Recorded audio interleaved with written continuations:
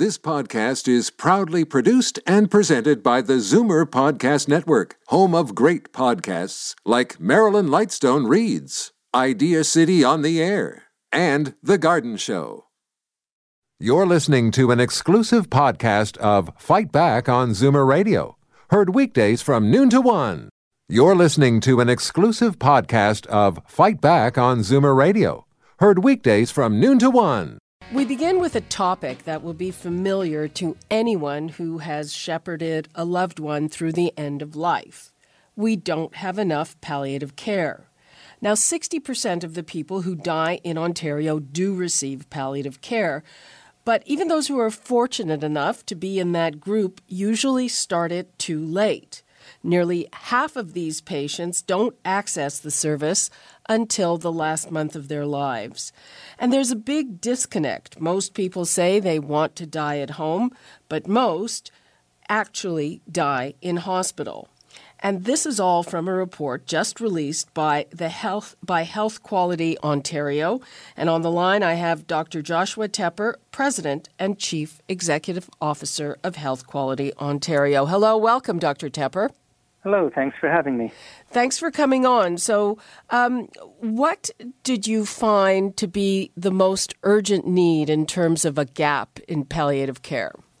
Well, perhaps not just one need, unfortunately, but a few. And one of those is to start earlier with our discussions of palliative care. The reality is in many cases now, not every case, but many, we're able to understand the path of a disease a lot better. And we should be involving palliative care much earlier in the path of chronic diseases. Our palliative care specialists can bring a lot of skills to the table around pain control and symptom control, emotional support for the family, as well as the patient. So involving them earlier is I think, one of the big opportunities we see in this report. So we'll pause there anyways. Okay, well, I just want to give the numbers out again because I'm also going to want to hear from our listeners about their experiences with end of life with loved ones, with palliative care or trying to get palliative care. And the numbers are 416-360-0740 or toll-free 1-866-744-740. We're talking about palliative care, the need for more of it, and we'd really like to hear from you about what you went through. Doctor, you were mentioning something really important, and that is accessing it early enough. Here is what I'm wondering.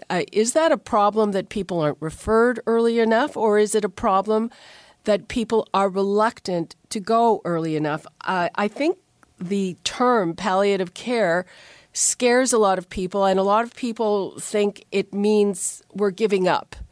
And is that a big barrier? Because that would be my perception that it is.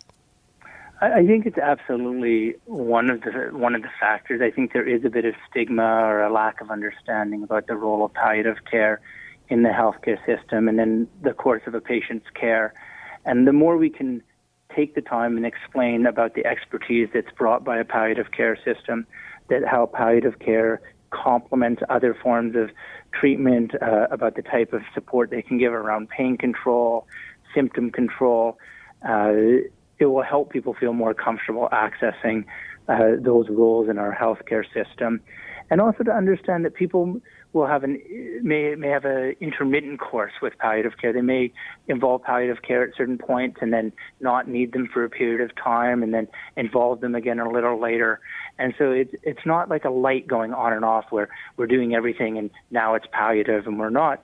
It's much more, how do we continue to understand the patient's goals, the patient's wishes, and bring the expertise of palliative care into that goal planning and into making sure the patient's goals are achieved, and recognizing that over the course of maybe many months even, that the role of palliative care will ebb and flow. Yeah, I mean, I want to bring in some personal experience because I had palliative care, and the first thing I said when I was referred to palliative care, because I was being treated for cancer and my pain was not under control, was like, wow, you're freaking me out, palliative care. And they explained to me that it didn't mean that it's the end, but that they were the experts in managing pain. And, you know, I went through palliative care and they kind of managed very heavy drugs, and they also managed tapering off heavy drugs. And here I am many years later. And people are always surprised to hear this because, again, I think there's this real, I wouldn't say stigma, but even for a family member, to go and say, go to palliative care means we're giving up on you and you're going to die soon. First of all, I'm glad you're healthy in here today. Thank you. That's really, really nice.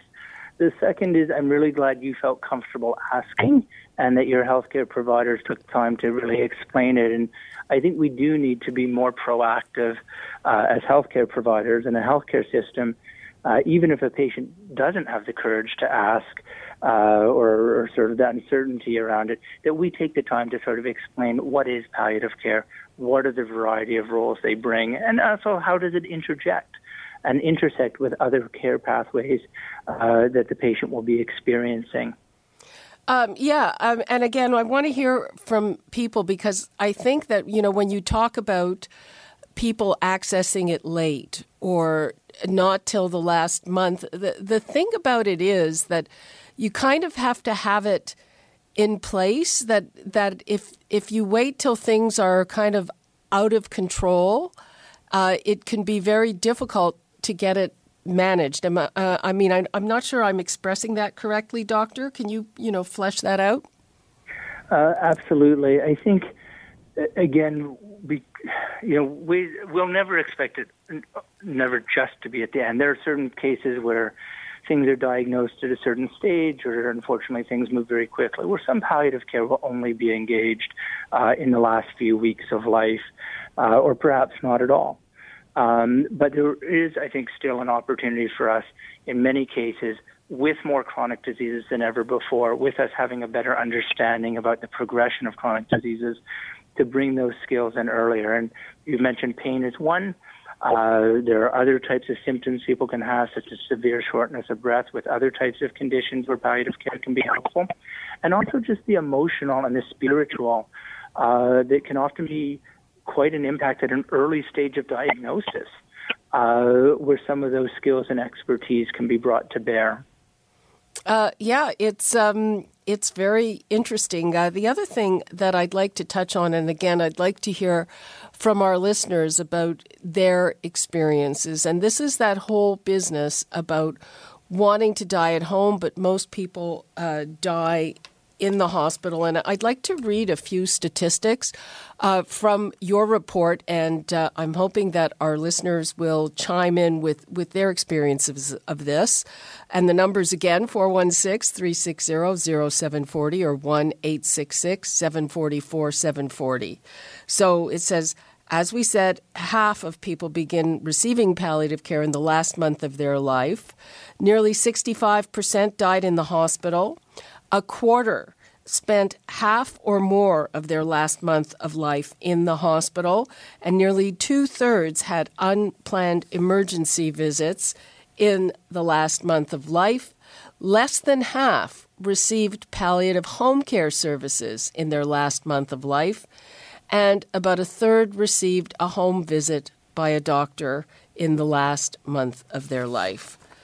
So what are the challenges? I think there are big challenges for people who are trying to allow a loved one to die at home. Absolutely, and I think it's one of the major areas of improvement. Again, I don't think we'll ever see a situation where nobody's dying in a hospital or nobody's having emergency room visits, but the numbers should be much less. And in order to bring those numbers down, we need to have a much more organized system of palliative care in the province.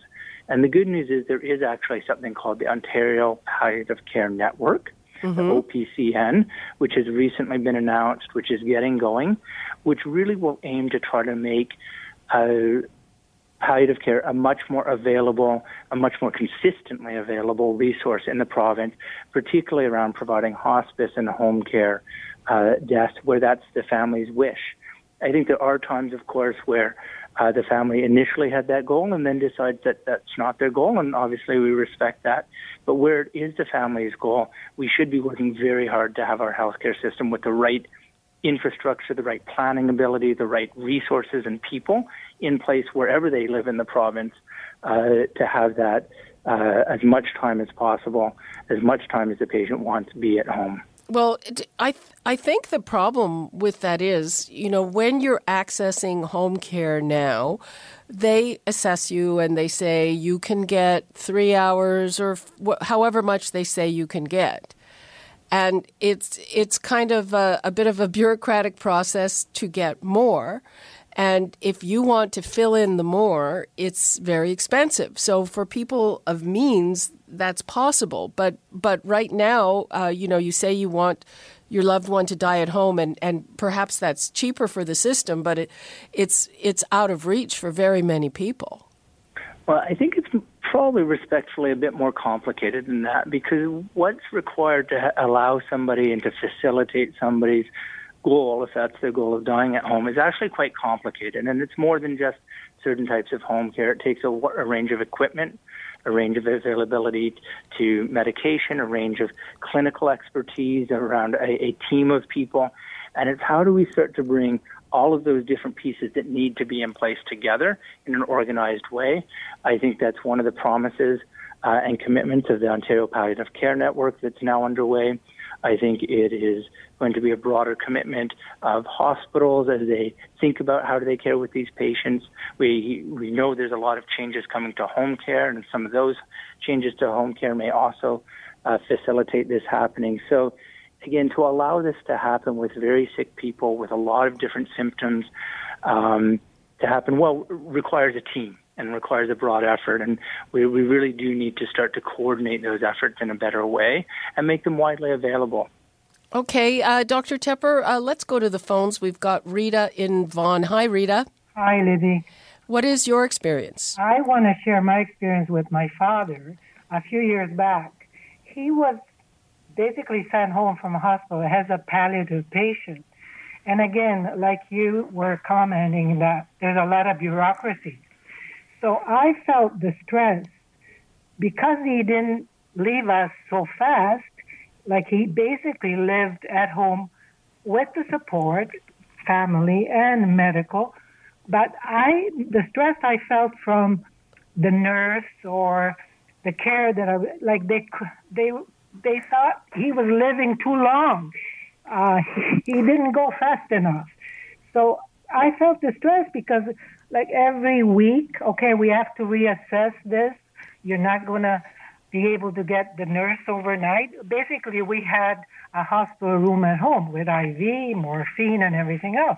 But he basically was comfortable, but he didn't die fast enough for the caregivers that were giving, the support.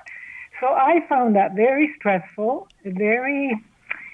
I took it on myself to say, okay, I do whatever I can. So I basically take care of the pump. I take care of the morphine. If the needle comes out, I learn how to do it. So, before there's this stigma, palliative means you're dying, but then dying for the support system that you should be getting is like within 3 months, 4 months. But if it goes beyond that, how come you're living so long? That's the way I felt. Rita, just hang on a sec. I know that Dr. Tepper has to go in a couple of minutes, so let's let him respond to that, Dr. Tepper. Yeah. Okay.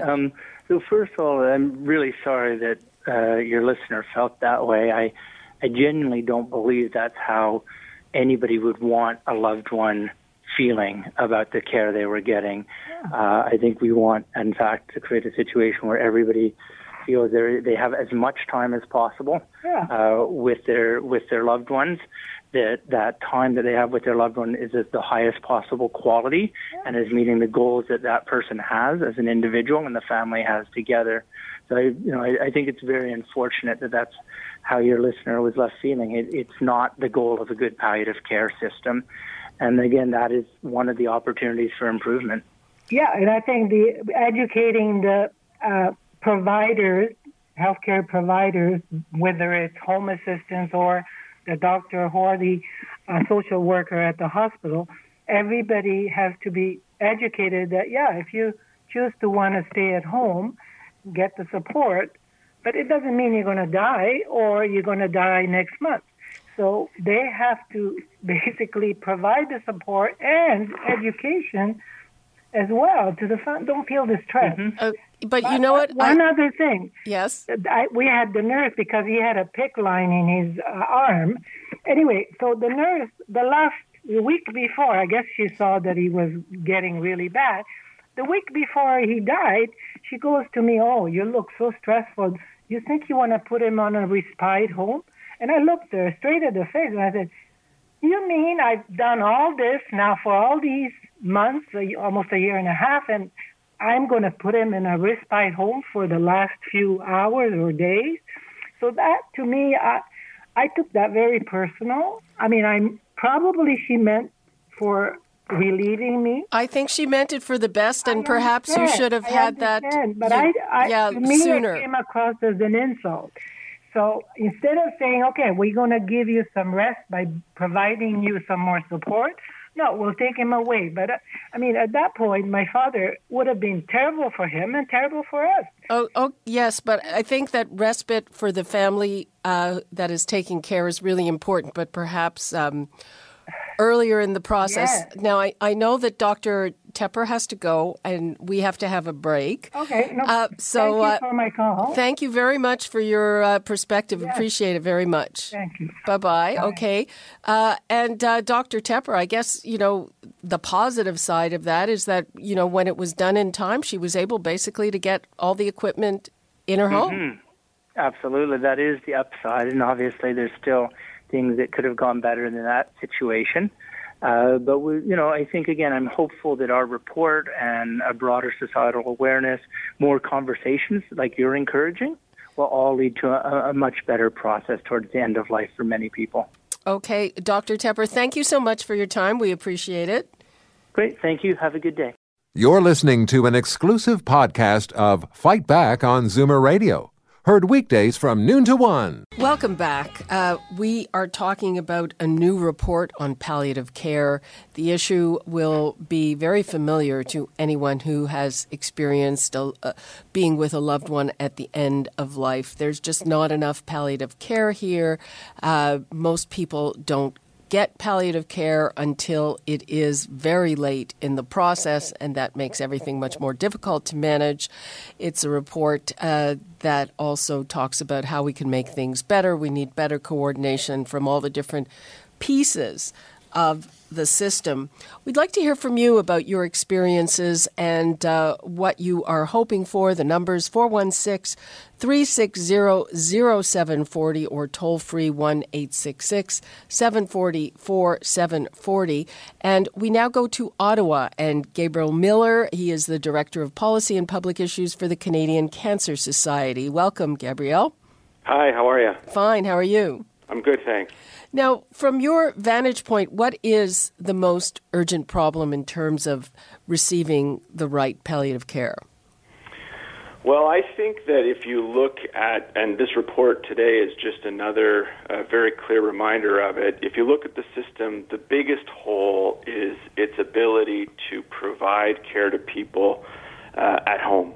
Yeah. And what this report from Health Quality Ontario shows is that even among people who received some kind of palliative care in the last month of their life, fewer than half of them received any of those services at home, which means that what's happening is people are being funneled into hospitals where their needs as people, frankly, are not as well met because they would much prefer to be at home with loved ones in surrounding of their choice.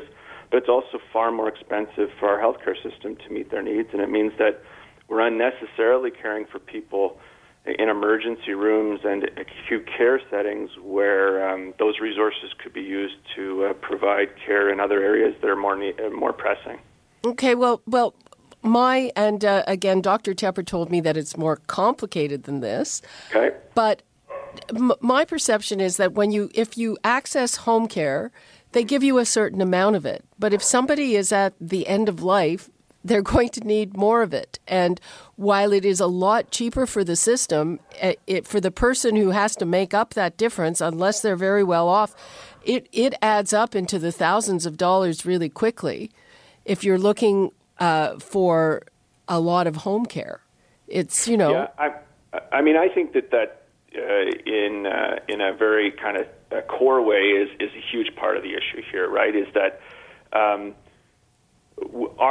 way of providing home care is very piecemeal, and it's hasn't gotten to the point where it reflects the variety of needs that patients have got. And I think you're quite right that there are certainly special home care needs that someone approaching end of life is going to need. And so not only are you talking about a general shortage of nursing and support workers to help people at home, but you're talking about an acute shortage in the kind of palliative care expertise and the specialized resources needed to do that. I mean, that has to change. Well, I mean, to be sort of specific, I'm remembering to when my parents died, and at the end, you know, even if we were able and willing, say, to pay to have a personal service worker there all the time, you could see that even when they were, you know, losing consciousness, you could see when suddenly they had more pain. And if you're at home with a personal service worker, you can't just run down the hall and call a nurse. You know what I'm saying? Yeah. No, and so this whole problem needs to be approached in a much more comprehensive way. It's not just going to be about a little bit more of this or that. We need to step back and ask ourselves, how are we preparing for caring for people who, frankly, are experiencing a phase of life to a far greater extent and in far greater numbers than they ever have before, because we both have an aging population, but we also have people who are living longer with diseases that might have killed them quite quickly in the past, and cancer is a good example. And what we need to think about is how are we planning for end of life well in advance of that final month, and how are we making sure that the resources are in place at home especially, but throughout the system to meet their needs, so that we're not just making this up as we go along, kind of one patient at a time. I mean, that's the approach that results in the numbers we see in this report, with 2/3 of people dying in hospital, even when they've had some kind of palliative care consultation, just a huge. I mean, the other statistic that stands out, and that I think is one of the most astonishing ones, is that a quarter of these people are spending half of their final month in hospital, and what a human cost that is, not to mention the financial cost. Yeah, let's take a call, Gabriel. We've got Les in Mississauga. Hi, Les. Hi, Libby. How are you? Fine. How are you? Well, I just lost my wife. I'm so sorry. Last Friday. Oh, I'm so sorry. And, pardon me, I found, this is my first experience with dealing with CCAC, end of life, and that. I had promised my wife that she would never go back to the hospital again, and she didn't. So for 2 months, we cared for my wife at home. I learned, dealing with CCAC, that it was impossible. It is bloody impossible to get the required assistance unless you have the wherewithal to pay for it, which I happen to have. You cannot get these services. CCAC is cutting back while the directors are fighting for their jobs, making $350,000+ a year. Well, I've got to tell you, it is just disgusting. Libby, there's nothing new about what is going on. The cost of putting people in the hospital is far more, and I mean far more, than providing the necessary palliative care that my wife was able to receive for the last 2 weeks of her life at Ian Anderson House in Oakville. The palliative care is absolutely necessary, and it cannot be done. It just cannot be done at home. No one is strong enough to do that. Oh, I'm so sorry for your loss. And thank you so much for sharing your story. It is so difficult for families to go through this. It's just awful. Gabriel, do you have any comment? Well, I mean, first of all, I just want to echo your comment, which is how sorry I am to hear about his loss. I think there's a couple of really important points here. One is that we're talking about a kind of a range of care that needs to be available to people at the end of life. Some people, with proper support, will be able to be cared for at home all the way through. But that burden can't just fall on family members, and far too much of it is falling on them now. As we can see. Other challenges. And Les, I just want to interject, kudos to you for doing everything you could to help your wife have her last time the way she wanted it. So I hope that is a comfort to you.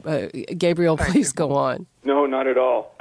Thank you. And I think the other point that Les has brought out is, and this is clear in the report too, and I think for Canadians this is a bit shocking, but one of the really important variables in terms of people's access to care outside of hospitals is their income and the affluence of the community they live in. And what you see actually throughout the report is a real range in terms of the quality of care that's available to people based partly on income, but also on what community they happen to live in. And I think this is, again, this sort of patchwork, kind of every family for themselves approach that has crept in because this is not part of our, has not traditionally been part of our core set of publicly provided healthcare services in Canada. You get islands of people who are quite pleased and feel well supported by the services available, and then others, sometimes just down the road, who aren't able to get the support they need at all. And it's time to have a kind of a baseline of quality care and support for people across the board. Les, is there anything you'd like to add to that? Well, it just seems to me that there is nothing new here. This has been going on for many, many years, or maybe many, many more people that are older, living longer, and et cetera. But why are we spending so much money on hospital care for people that are dying when we could simply support more hospices to assist the people? Now, hospice, I don't know how familiar or if you've been to hospices, but they have all of the possible care that you could need, nursing, doctors, you name it. But they have to rely on the community to pick up the slack for the funding that they require. Well, I think that this report is talking about shifting over to hospice. That's one of the things that's dealt with, because you're absolutely right. Hospice care is so much more appropriate. The average not the average person. Virtually, I don't feel anyone could give the care required to make a person comfortable in the last few months, forget few weeks, few months of their life. If you haven't done this, you have no idea of the hurt.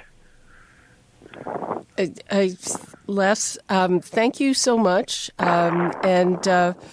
What can we say? It's a terrible loss, and we wish you the best. And thank you for contributing your experience, which is obviously so fresh. Again, our sympathies. I just hope something is done. Thank you so much. Thank you. Bye-bye. Remy in Toronto. Hi, Remy. Hi. I'm sorry. I have to apologize. We are working in our condo. It's a bit noisy. Okay. I just want to share my experience last year. Okay. I lost my partner. I'm sorry to hear that. An accidental death. Okay. They just did the biopsy, but unfortunately on the gallbladder, but unfortunately they punched the liver. Okay. And he had internal bleeding that causes death. Sorry to hear that. Yeah, and I was very fortunate, I think, concerning the fact that everything went smooth. He was being transferred to palliative care from Mount Sinai to Toronto Grace Hospital. And all the palliative care workers there were very nice. He was being taken care of. And he died in 2 days only. He died in January 30th. And he was admitted there 28th. Well, at least we have heard from one person who had a good experience. Remy, thank you very much for sharing that. Yes. So I think it's up to, where you are going, really. And everything went well. So I just want to tell the people that way. Okay, thank you very much. You're welcome. Bye-bye. Bye-bye. Okay, we are going to, we only have a few seconds left. Gabriel, just to sum up, do you think that this report will perhaps make things better, or where are we at?